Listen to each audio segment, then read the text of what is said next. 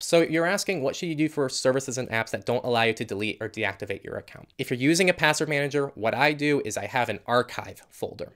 In that archive folder, I have all my accounts that don't have a deletion process. Let me tell you something. I started this archive folder like 5 years ago, maybe. And over the course of 5 years, every year I'll check in on this, and one or two services adds the option. As long as you save those credentials, you can actually slowly knock those out as it becomes an option. This will likely only get better as we start seeing more regulation and more rules and more laws come into place that require companies to have a deletion process. Now, if it's something super urgent, you can falsify data. So you can replace your email with an alias email, you can get rid and scrub the account. But in terms of actually deleting the account itself, again, just save it in your password manager and just be patient.